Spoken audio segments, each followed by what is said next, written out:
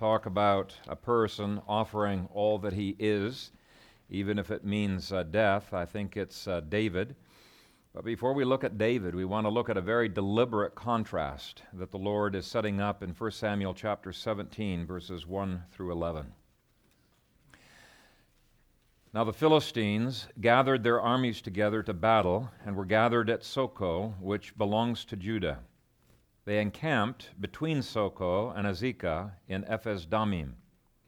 And Saul and the men of Israel were gathered together, and they encamped in the valley of Elah, and drew up in battle array against the Philistines. The Philistines stood on a mountain on one side, and Israel stood on a mountain on the other side, with a valley between them. And a champion went out from the camp of the Philistines, named Goliath, from Gath, whose height was 6 cubits and a span.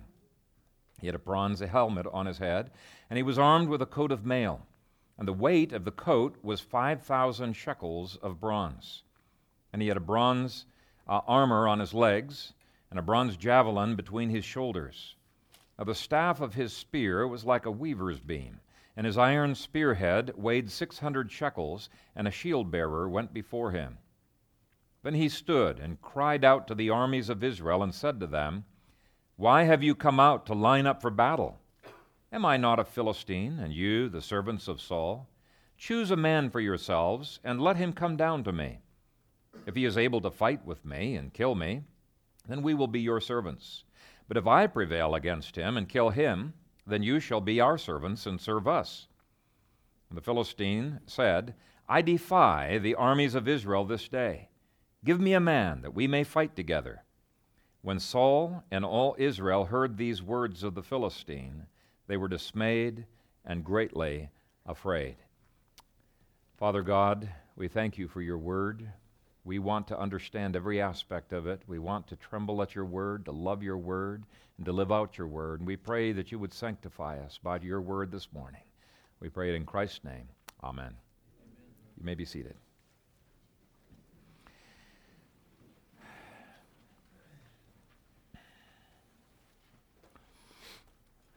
When I was in government high school in 9th grade, I was the smallest kid in our class, and there were several bullies who used to pick on me and even beat me up after school, and it was quite a trial. I had a hard time fighting back because they always had their friends tagging along, and anytime I resisted, all of them would descend on me like a pack of hyenas. And so I was always looking, strategizing the last few periods of the afternoon, which would be my route home, because I was always trying to figure out how to outwit them and go away where they wouldn't catch up with me. And if they did see me, I'd be far enough ahead, maybe I could outrun them, but I was a lousy runner. So I was always doing everything in my power to avoid them. But one of the things I found fascinating is at least 2 of these bullies were cowards when there was another bully that was around. And even with the bigger bullies, they didn't seem to mess with you when there were bigger people there. For example, one time I was walking with my dad, and I saw a bully on the street, and he looked like he was trying to avoid me like the plague. My dad was a pretty tough dude, big-looking dude.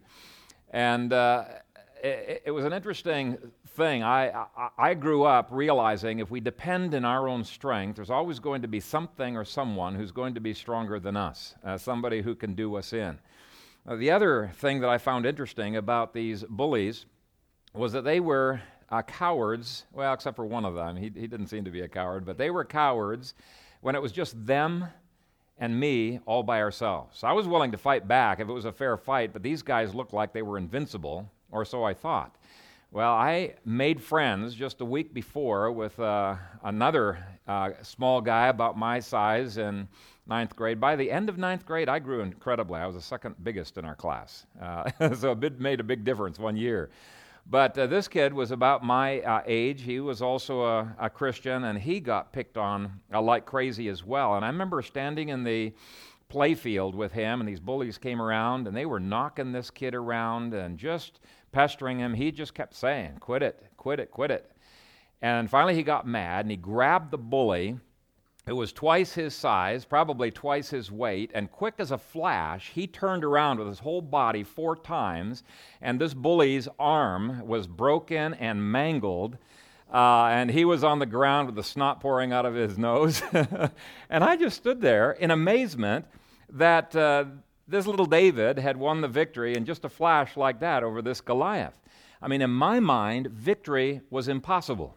So it wasn't even anything I achieved. In my spirit, I had long ago even given up trying to tangle with these bullies. And so I was kind of nervous about this kid because he was saying he's not going to give in to these bullies at all. And sure enough, he was able to put them at bay. I was beginning to wonder, previous to this, if the only way I could survive was if I joined one of these bullies' gangs. Now, thankfully, my Christian principles wouldn't let me do that, and my parents would have given me a lot of rough time if I'd ever done anything like that. But there are bullies in every age. We have bullies today like the Americans United for Separation of Church and State that are sicking the IRS on churches, and they end up being frivolous lawsuits, but they harass and they're harassing until they intimidate the board of a church into saying, look, we are not going to be preaching on anything controversial. It's a bullying tactic that they are using. We have bullies who have taken over the arts, the media, the news, sciences, and government and made it look like it's impossible to have a reversal. In fact, many Christians have explicitly said this in literature, in their books, that really this is not a battle that we can win. We're just waiting here until the second coming for Christ to bail us out. It's really, in many cases, the viewpoint of the Scottish nobles in that movie Braveheart. Who, would make compromises here just to get ahead a little bit over there, and it kind of took the wind out of the sails of people who really wanted to achieve liberty. They didn't want compromises. It made them feel like they were being betrayed by these people. Very few Bravehearts today with any vision. Instead, what's happened is that Christians have befriended the bullies. Let me give you some examples. Why do most pastors in Omaha refuse to preach on certain subjects from the Bible? Now, I can't speak for all of the pastors, but there are several that I have challenged on this and said we've got to be preaching the whole counsel of God. And when I've talked about abortion and some of these other things, they've said, no, I don't want to get in trouble with the state. And so they have really succumbed to a bullying tactic from those who are out there. The bullies of evolution have been so intimidating that most Christians have tried to reinterpret Genesis chapter 1 as if it teaches evolution. You could read Genesis 1, you won't find evolution anywhere in there. It doesn't even remotely look like evolution. And yet these guys are trying to be friends with the bullies. Of course, the evolutionists, they look at these Christians who are trying to gain some respect, and they say, that's idiotic. You can't take diametrically opposed principles like that, and they see that it does not work. The bullies of licensed psychology have been so strong that not all, but almost virtually all Christian colleges and seminaries have succumbed to licensed psychology instead of biblical counseling. You see it everywhere. And even when Christians are willing to fight against sodomy and abortion and socialism, they do so using the principles of the world rather than using the principles of Scripture. They don't want to inject God and the Bible into the debate, let alone to have the Bible be the foundation of the debate. So let's dive into this story, because I think it teaches us a lot about how to handle bullies or how not to handle bullies. Don't do it like Saul did. And this story begins with the bullying of the Philistines. It says, "Now the Philistines gathered their armies together to battle." Now, if there's one thing that's very clear from the secular record of the Philistine archives, is that they were constantly trying to take over new territory. In fact, if you look in your outline at the first map on the left-hand side there, you will see that just like the Vikings of a much later age, these guys came down from the north and they were pillaging all down along the coastlands, taking over some territories, but certainly robbing the citizens of a great deal of what was there. And by 1060 through 1000 BC, which is the first chapters of 1 Samuel, they were at the height of Philistine power. In fact, they had already been the reason for the collapse of the Hittite Empire, which is quite a feat. The Hittites were incredibly powerful people themselves. They were feared because of their superior weaponry, and before Saul came to power, they had completely taken over the whole map there, all of Palestine. They were controlling. For example, chapter 13 makes it very clear that they made it illegal for Israelites to be blacksmiths, and it explains why. They didn't want any blacksmiths making swords and spears for the Israelites. It was a bullying tactic to try to keep these people from having any kind of weapons. And the bullies were ruthlessly trying to suppress insurrection, and with their fearsome chariots, they were able to maintain control over a huge area. So that's a summary of the first map that's in your outlines, and really that covers the first chapters of 1 Samuel. The second map shows the stages of Philistine control after Saul became king. Now, initially, King Saul was favored by God, and he was able to push the Philistines back into what is the diagonal shaped portion of the map down on the bottom left there. And it was still a much bigger territory than the Philistines had originally occupied, but at least they were contained. But as Saul began to backslide, God used the Philistines to discipline his people, to try to bring his people to repentance. Now you can see by the big bold arrows there that the Philistines were regaining huge chunks of Judah, Simeon, and Dan. Okay, verse 1 continues, "And were gathered at Socoh, which belongs to Judah. They encamped between Socoh and Azekah in Ephes Dammim." Now, Ephes Dammim means border of blood. This was the place where they finally were able to hold the advancement of the Philistines, and it was because of David. This was the place of blood because it was the place of massive slaughter that took place. But finally, there was a border. They were being able to push the Philistines back where they had come from. Socoh was just 15 miles away from David's hometown, Bethlehem. So you can see this is a little bit close to home.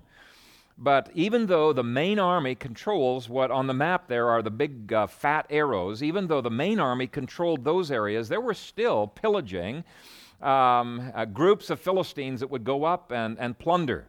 And some of them would probably bring it back to the army. Some of them were just enriching themselves. And so if you think of the terror that the Vikings much, much later brought to the Europeans, then you'll have a little bit of an understanding why the Israelites were so fearful of the Philistines. It's really a pretty good parallel of what was going on. And I think all of this is a metaphor for our spiritual warfare against the world, the flesh, and the devil. There can be no rest. If you are not fighting against Satan, there is going to be advancement into your life personally. Now, it's not just on an individual plane, because he goes after everything he can take. He'll come after your family. You may have had tremendous success in this past year pushing the Philistines back out of your family, back to the coastlands, but if you rest on your laurels, if you just relax, Satan will do everything he can to appeal to your flesh, bring worldly enticements in to try to make your family ineffective. He fights against the church. And you can see denomination after denomination that has become liberal, doesn't even believe the Bible anymore, certainly is not fighting aggressively against immorality. Satan has been successful in that fight. Now, that didn't happen overnight. Jeremiah gives us the principle of why. He says, because you are not valiant for the truth. It's not enough to say, yeah, I believe that to be true. We need to be valiant for the truth, pushing the truth of the Scriptures into every nook and cranny of life, not allowing any square inch of our lives that we have influence over of being exempt from the lordship of the Scriptures. And of course, we've seen Christianity pushed back in our nation as a whole, haven't we? Back in 1969, just 40 years ago, back in 1969, homosexuality was a crime in every state of the Union except for Illinois. And most people wouldn't have even dreamed of decriminalizing it. It was an offense to most Americans. But homosexuals have been engaged in a very deliberate attempt to take over the media and the schools and big corporations and government and the arts and entertainment. And they were not intimidated. They had a strategy. They were taking it on, and they were very, very successful. This past summer, there was a movie that they put out that dealt with the riots of 1969, the homosexual riots. They called the movie Stonewall Uprising. I haven't seen it, and I don't plan to see it. Apparently, it's a pretty bad piece of propaganda. But what has happened, they called that the Rosa Parks of the homosexual movement, okay? In there, they said they had made their deliberate attempt to invade every area of life, trying to take things over. It was a very concerted plan. And what's happened in the last 40 years is that the homosexual lobby has gained such control in America that now they are the bullies that are trying to invade every aspect of life and trying to pull us into submission to their will. Just as one example, I would strongly encourage you to be in prayer for the city council vote that is coming up this Tuesday. Councilman Gray gave the suggestion to the mayor, and he had the city attorney draft this article and has given it to, so he's definitely involved, to the city council to vote on. And what's going on in this bill is they want to force every business and every public entity, which looks like it probably includes churches. I talked with one church person. He said, oh yeah, churches will be exempted. But who cares? This is just not right. But anyway, try to force them to accept and approve of homosexuality or face criminal charges. This is not about civil rights at all. They have civil rights. They've got the same right to a trial that we do. They have all of the rights. This is not about that. This is about forcing others. I mean, they can start their own business, but no, they want to force every other business to accept their lifestyle. And so, again, this is bullies at work. And there are many other examples that you could probably think of along these lines. Every age has its bullies, and we are facing the bullying of the world, the flesh, and the devil right now. They're trying to take back everything that Christianity once influenced. And here's the vital question. This is point number 2. Are we going to win this battle like David or like Saul? Okay? Are we going to fight the enemies of abortion, communism, and sodomy and other evils in our own strength? See, Saul was pretty strong.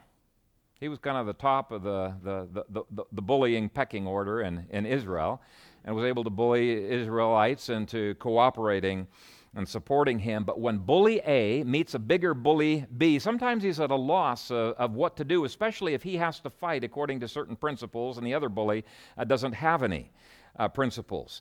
Here is the central issue that was the problem with Saul. He did not repent. He did not humble himself before the Lord and seek the Lord's assistance. And Scripture was quite clear. If he had, it would have made all the difference in the world. Saul does not recognize that his ultimate battle is not with Philistines. His ultimate battle was with the demons that were driving those Philistines on. He didn't recognize that at all. Paul was a man who was persecuted by humans, by flesh and blood. He had been put into prison. He had been beaten by flesh and blood. But here's what he said. For we do not wrestle against flesh and blood, but against principalities, against powers, against the rulers of the darkness of this age, against spiritual hosts of wickedness in heavenly places. And the writer of 1 Samuel says exactly the same thing. He gave us a clue when he said the Spirit of God had departed from Saul, and a demon now had come to torment him. He's saying, this is spiritual warfare that we're engaged in. This is not flesh and blood warfare. Yes, they're involved, but where is the definitive victory going to be won? It's going to be won on our knees. It's going to be won in prayer. Now, Saul tries to meet the Philistines on their own ground, with their own tactics and in his own strength. And he really didn't have any other option because the Spirit of God had left him. Ultimately, his goal was a conservative one, not a Christian one. His idea is, let's do everything that we can to maintain our lifestyle that we're comfortable with, the status quo. That's really the goal of modern conservatives, but that is not a God-glorifying goal. Look at verse 2. Saul and the men of Israel were gathered together, and they encamped in the valley of Elah. and drew up in battle array against the Philistines. The Philistines stood on a mountain on one side, and Israel stood on a mountain on the other side, with a valley between them. Now, this was an incredibly strategic valley. The Philistines realized if they could control this valley, then they could control the central area that Saul had in solid control under his armies. And I should have put that on our map. It's just a little circle area. If he could control this, it was strategic for controlling the rest of Israel. Now, because Satan is behind some of these leaders, they're going to be very strategic. Why else would these people have targeted, the schools and the courts and the media and over 100 years ago? They very deliberately had a strategy to take these things over. It's the Christians alone who have been the idiots who have just withdrawn from culture and said, oh, well, that's Satan's territory. We're not going to worry about it. Well, Satan takes over then, right? So Saul at least had that going for him. He knew this was strategic. It had to be defended, and he was at least there. So you got to praise him for that. Well, back to our text. Why did they wait on their respective mountains? 40 days they waited. That seems a little bit strange. I think from the Philistine side, this was psychological warfare. On the Israelite side, this was really a defensive posture because militarily, they were on the higher ground, and if the Philistines came swooping up the mountainside, much easier to drive them back if they're higher than the Philistines are. So they stayed there as a defensive posture, and they don't want to be down on the plains because the Philistines have these fearsome chariots. Pretty amazing. They would have been decimated by the horses, the infantry, and the chariots that were down there. And so they're both thinking on a horizontal plane. By horizontal, I mean it excludes God. They're just thinking in terms of human tactics. Like modern Christians today who do not bring God into politics, economics, arts, science, any military battles. There's no solemn assemblies. There's no saying, look, we're in deep trouble. Let's call our troops to repentance and fasting and prayer for the next day. Because we're not calling God into the equation, we end up doing exactly like Saul. Saul did not know the power of God, the wisdom of God, the courage that comes from walking with God. It was not like David. David walked with God, and he had something supernatural that made a difference in everyday life. And we're going to be looking at the stark contrast in coming weeks between Saul and David. Now, can a Saul win political victories today? Well, absolutely yes, and they may be the same kinds of victories that we can identify with, but it doesn't mean God's favor rests upon our nation. Can a Saul today win some pro-life victories? I would say absolutely. Even without repentance, even without being a believer, they could win some pro-life victories, but it still does not mean that God's blessing rests upon our nation. It's just one bully replacing another bully. And he might get replaced later on. It's a back and forth thing. It's not truly the blessing of the Lord resting upon us. Point 3, I mentioned that the Philistines were playing a game of psychological warfare. When Israel had no champion who could fight Goliath, it was a demoralization. Chapter 13 makes clear that Israel put their trust in the tall guy, Saul. It was head and shoulders above all of the other Israelites, and so it's pretty discouraging to be reminded day after day for 40 days, our champion is in no way able to challenge the champion of the Philistines. Secondly, if the Israelites are fighting for freedom, Goliath points out this is rather silly. After all, they're slaves of Saul. And he's right in part. In part, he's right because God had already warned the people. Saul was going to be just like the Gentile kings who were around them, and that's exactly what happened. He had put the people into a kind of slavery. And so what Goliath is doing is he's taking away the main reason why people will fight passionately. They will fight passionately for liberty. He said, you don't have liberty. You're under slavery to Saul. It's just going to be a change of bullies. You're going to go from being slaves over here to being slaves over under the Philistines. You just need to consider which bully is stronger. Third, if the Israelites are thinking about survival, Goliath gives them great reasons to lay down their arms. Hey, if you lay down your arms, you'll survive. Otherwise, we'll slaughter you. We'll kill you. It's just changing to a more powerful Lord. You know, it's just a transfer of bullies. Don't worry about it. Just join our gang is basically what he's saying. In fact, let's just go through these verses here and see how the author is showing we must not put our trust in princes, in horses, or in the strength of man. Actually, later, we're going to be seeing, later on in the chapter, he's going to be pointing out, fundamentally, these kinds of battles are determined spiritually, not carnally. Anyway, verse 4. And a champion went out from the camp of the Philistines, named Goliath, from Gath, whose height was 6 cubits and a span. Now, commentators point out that the word for champion means literally man of the between. It's similar to mediator, but it's not a mediator. It's a guy in the ancient Near East who would enter into a winner-takes-all contest, and basically it spared the armies a lot of fighting. So they said, let the gods determine whose side you're going to join. Let's put 2 people out, and this is going to be a duel to the death. Only one person needs to die. It wasn't just the Philistines. There were other ancient Near Eastern people that engaged in this as well. And so it was an offer that he gives out, but who would be the likely candidate to fight such a tall man? Well, it would be Saul. 1 Samuel 9, verse 2, and then listed in the bulletin, chapter 10, verse 23, mentions that Saul was head and shoulders above all of the other Israelites, sort of like that Mongolian that's in the picture there. Actually, just a little bit shorter than that Mongolian, but based on armor and skeletal sizes of people from that era, most people believe that Israelites had an average height of about 5 foot 5 inches. And so most commentators say Saul was probably somewhere around 6 foot 6 inches. He was a tall dude, right? A pretty tall guy, about 11 inches smaller than the Mongolian in the picture there. Didn't want to mess around with him. As I mentioned, he was the top of the bully pecking order in Israel. But take a look at Goliath's height. This is amazing. Verse 4 says he was 6 cubits and a span. Now, originally, spans began to be standardized, but originally the span was the distance between the tip of your thumb to the tip of your finger when it's outstretched. But a cubit, they had 2 different cubits. There was the small Hebrew cubit, which was 17.5 inches long, and then there was the long Hebrew cubit, which was 20.4 inches long. Now, if you take the long cubit, Goliath was 11 feet tall. Okay, that's pretty big. Now, most of my commentaries say that's ridiculous. Nobody could be 11 feet tall. So the conservatives opt for the short span. They say it's 9 foot 9 inches. And the liberals even say that's ridiculous. And so they go with the Septuagint. The Septuagint said, well, it was 4 cubits. So he was 6 foot 6 inches. That was their giant that he was messing with. No, that's not the case at all.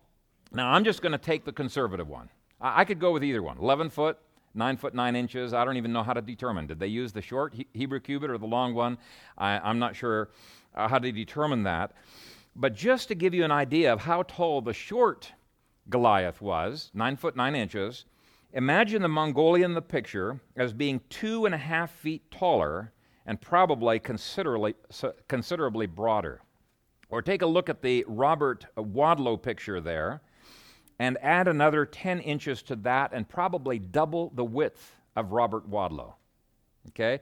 And commentators say, based on the weight of the armor, there's no way he could be a Robert Wadlow. This guy had to have been massive. Just a massive guy in terms of width and bone density and all of that. Now, some people, liberals, think both measurements are absolutely ridiculous. So I just want to look at this whole thing of giantism and give you a little bit of background on this. And I should tell you, if the Bible says it, that's good enough for me. Okay? That's the only infallible thing in life, right? We don't need anything else.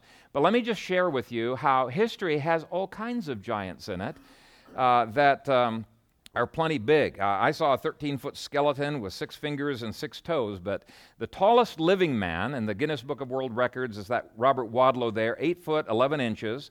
That's 10 inches shorter than Goliath. But from the 1700s to the present, actually, there are over 30 people who have been documented by reputable, not sketchy, but really reputable, solid contemporaries as being more than 8 feet tall. And I'll just give you a couple of examples. And by the way, a lot of modern giants, it's because of a growth hormone that's gone out of whack, and these guys really have health problems, skeletal problems. They have a hard time running around, and not these giants from the past. They were fast. They were incredibly strong. I'll just give you a couple examples. There was a Christoph Münster, who was the bodyguard of one of the electors of Germany. If you know your Reformation history, you know these about these electors. Christoph Münster was 9 foot 6 inches tall, very well-proportioned body with enormous strength. Now, that's just 3 inches shorter than the short Goliath, okay, 9'9".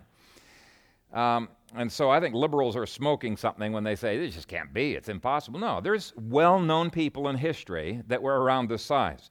Funum, a Scotsman who served Eugene II, the King of Scotland, very well-known giant, he was 11 foot 6 inches tall. Can you imagine how tall that is?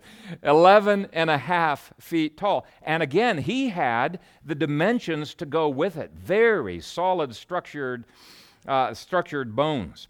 And so it really puzzles me that liberals say that 9 foot 9 inches is ridiculous, and for sure we need to rule out the 11-foot size.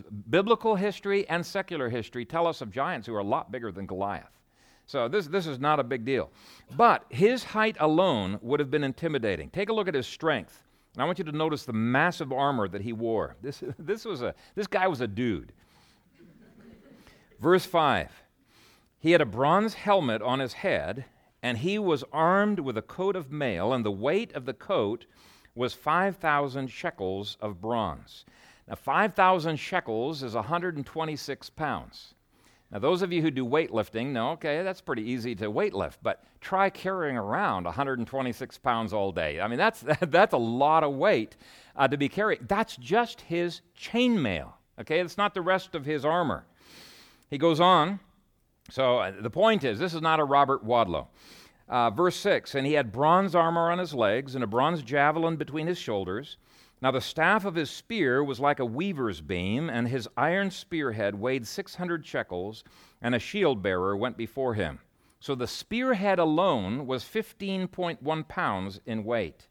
Now when you add up all of the armor that he is carrying, you realize this is not a tall, skinny guy with frail bones. He is a giant in every sense of the term, and with his armor, he just looked impregnable. Okay, let's go on to verse 8. Then he stood and cried out to the armies of Israel and said to them, why have you come out to line up for battle? Am I not a Philistine, and you the servants of Saul?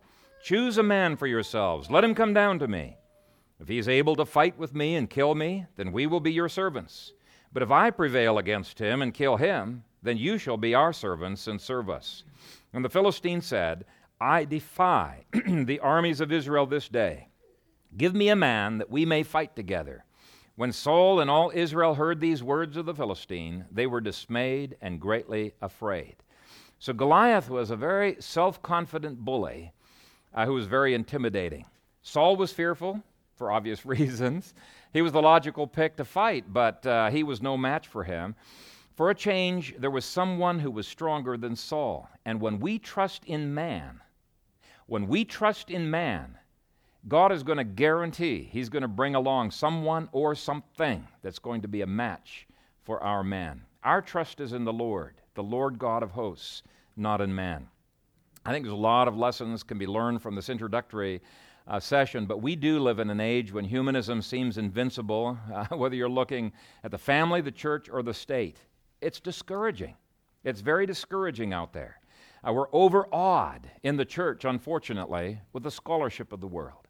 We're overawed with the finances and the power and all of the tools of the world. And we look at the tools that God has given to us of prayer and of repentance and of biblical blueprints and fasting and things like that. We think, that's no match for them. And so what we do is we start borrowing from the weapons of the world to try to fight against the world. And it's really a silly thing to do. For example, the church has exchanged the clear truth of the Scripture for evolution in order to win evolutionists.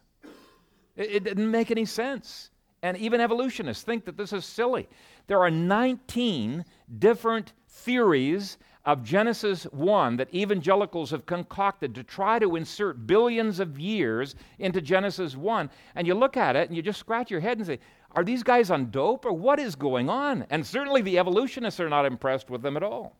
But you look at all of the compromises that are in the church, and they flow from the same flawed idea that we think faith in the Lord and in His weapons is not enough, so we've got to borrow from the presuppositions and the tools of the world.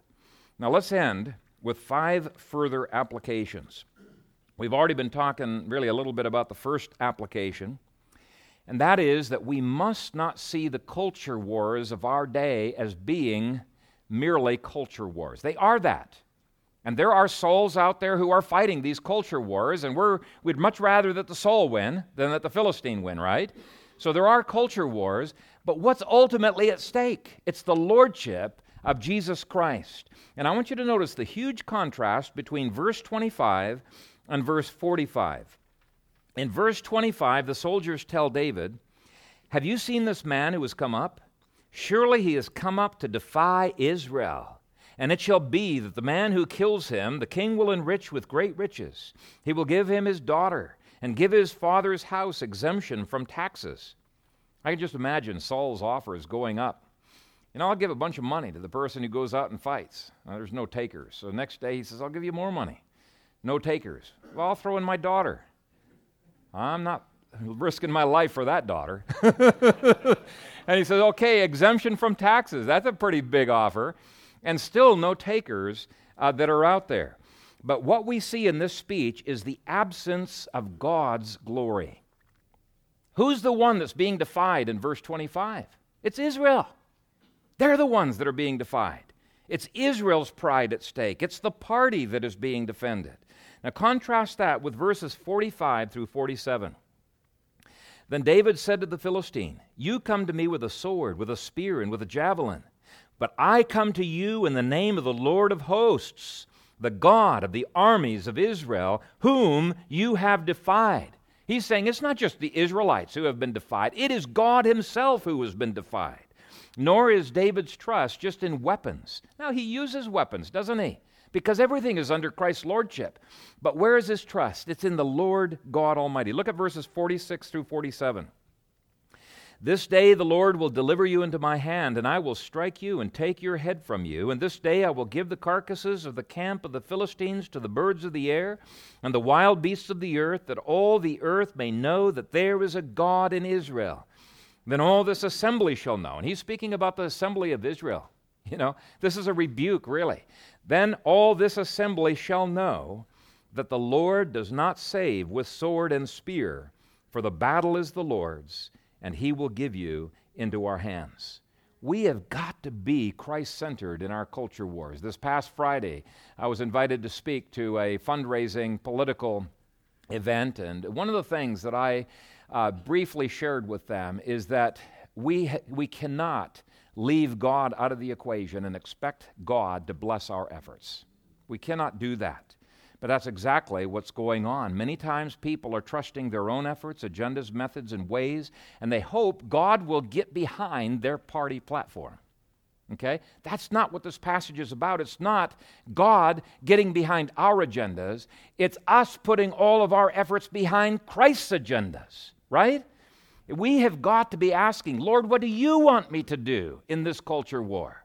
It's God's word that's got to trump everything else. We've got to be Christ-centered. We've got to be gospel-centered in our politics. The second application is that we must not ever let down our guard against the mortal enemies of the world, the flesh, and the devil. Now, you could just put into your outlines there Judges 2 and verse 22.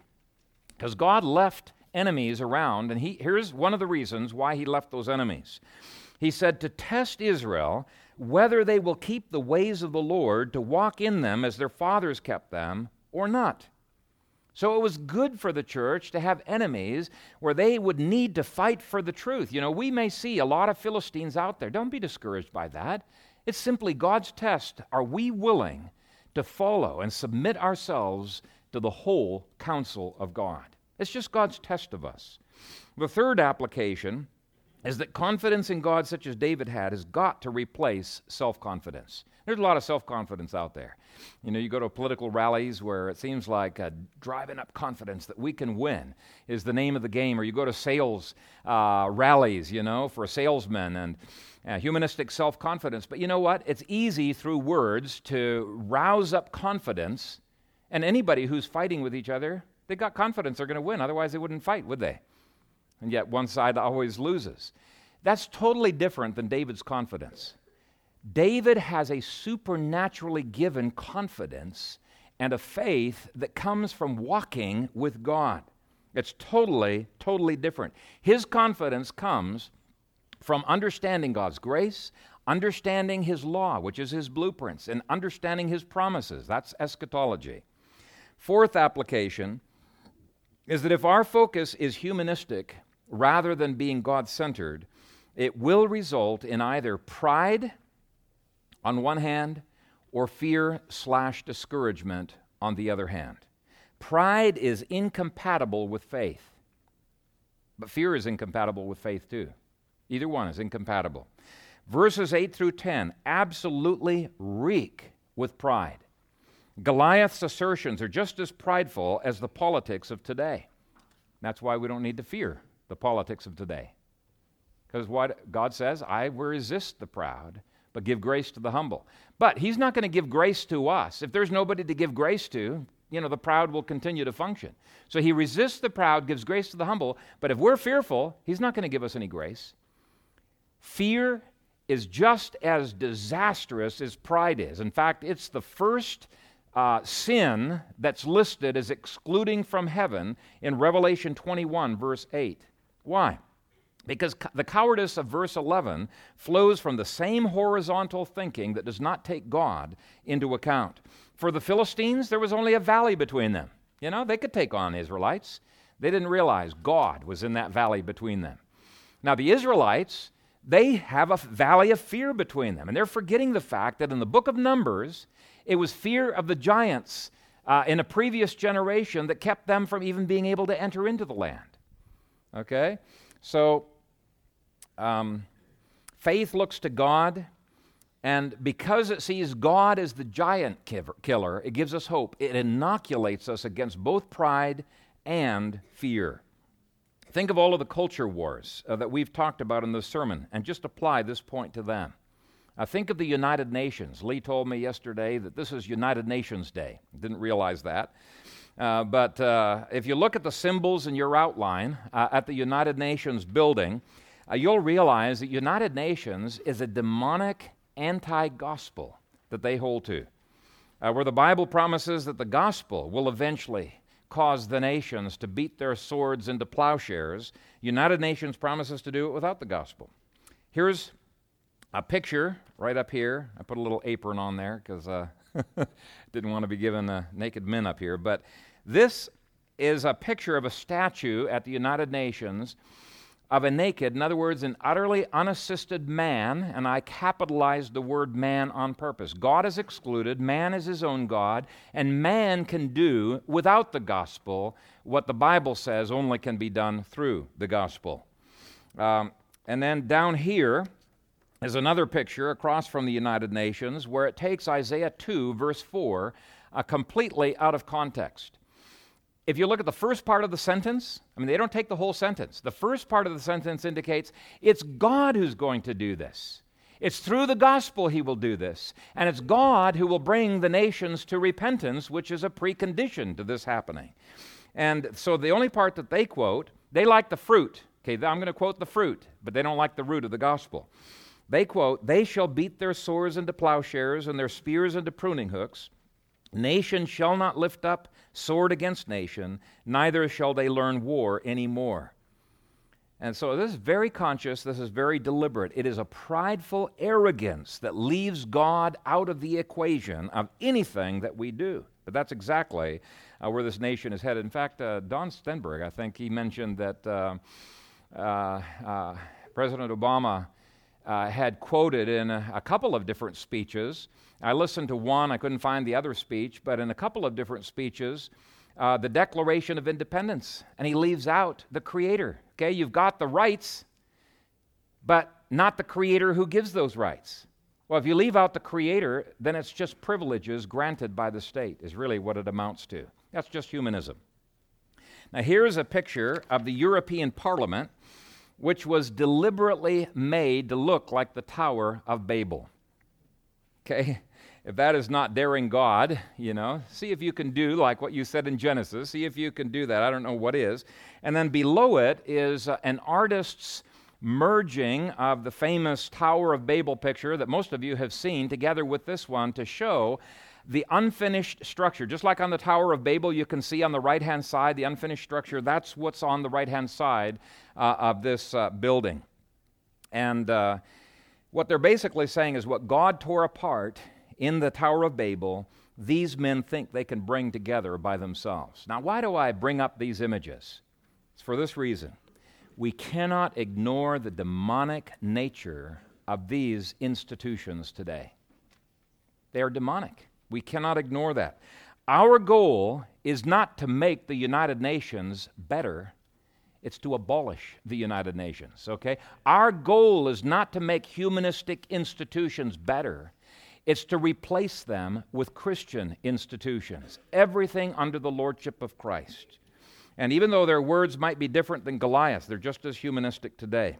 Now, what's encouraging to me, and I'll get back to my point here, I've gone a little bit astray, but what's encouraging to me is that humanism is self-defeating because it always alternates between prideful self-confidence and fearful despair.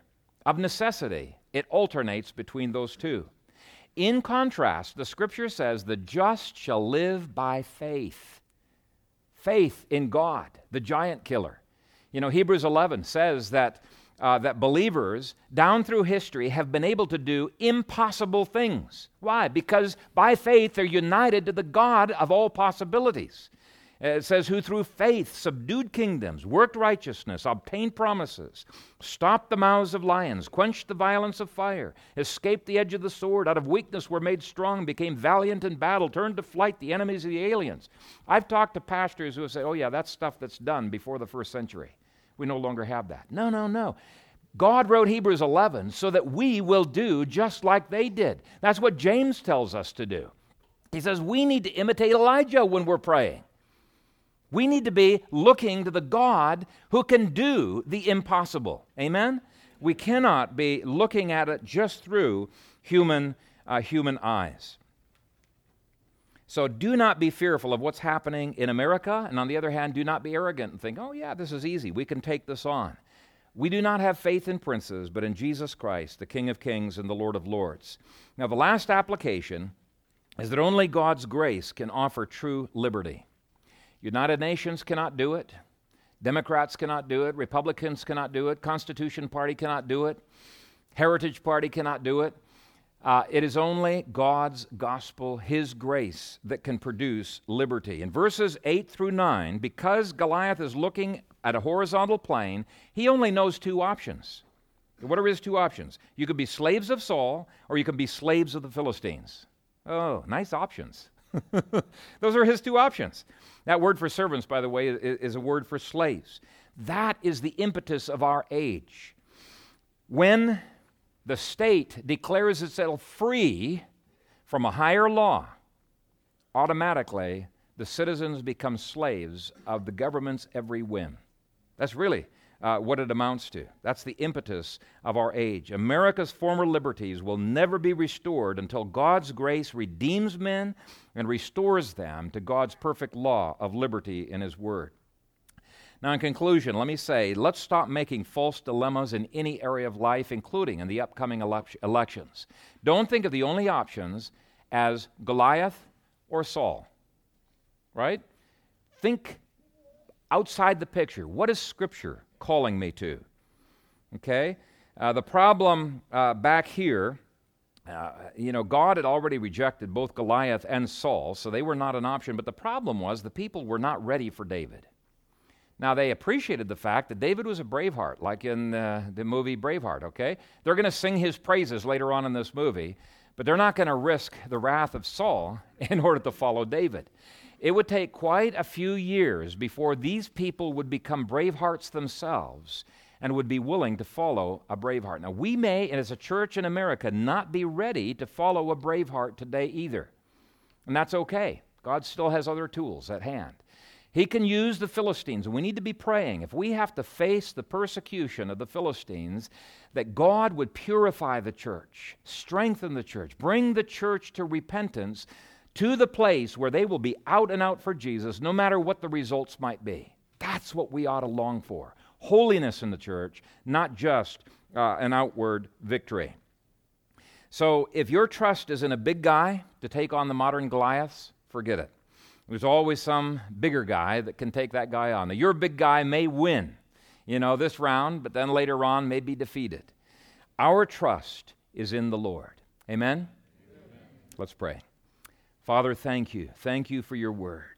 Thank you for the encouragement and the lessons and the testimonies and even the fact that your people whom you have redeemed many times made the wrong choices. We have made wrong choices. I have made wrong choices in the past. And we ask you to forgive us for that. Father, help us to be more and more clear-sighted, that we might be men, women, and children of faith, praying in faith, living in faith, thinking and planning in faith. Help us not, Father, to be borrowing from the world the presuppositions that drive them, but may we be driven by your word. And I pray, Father, that as we do so, our joy and our hope would increase, our faith would increase, and our love for one another would increase. May you receive the glory as we seek to live out this your word. In Jesus' name, amen.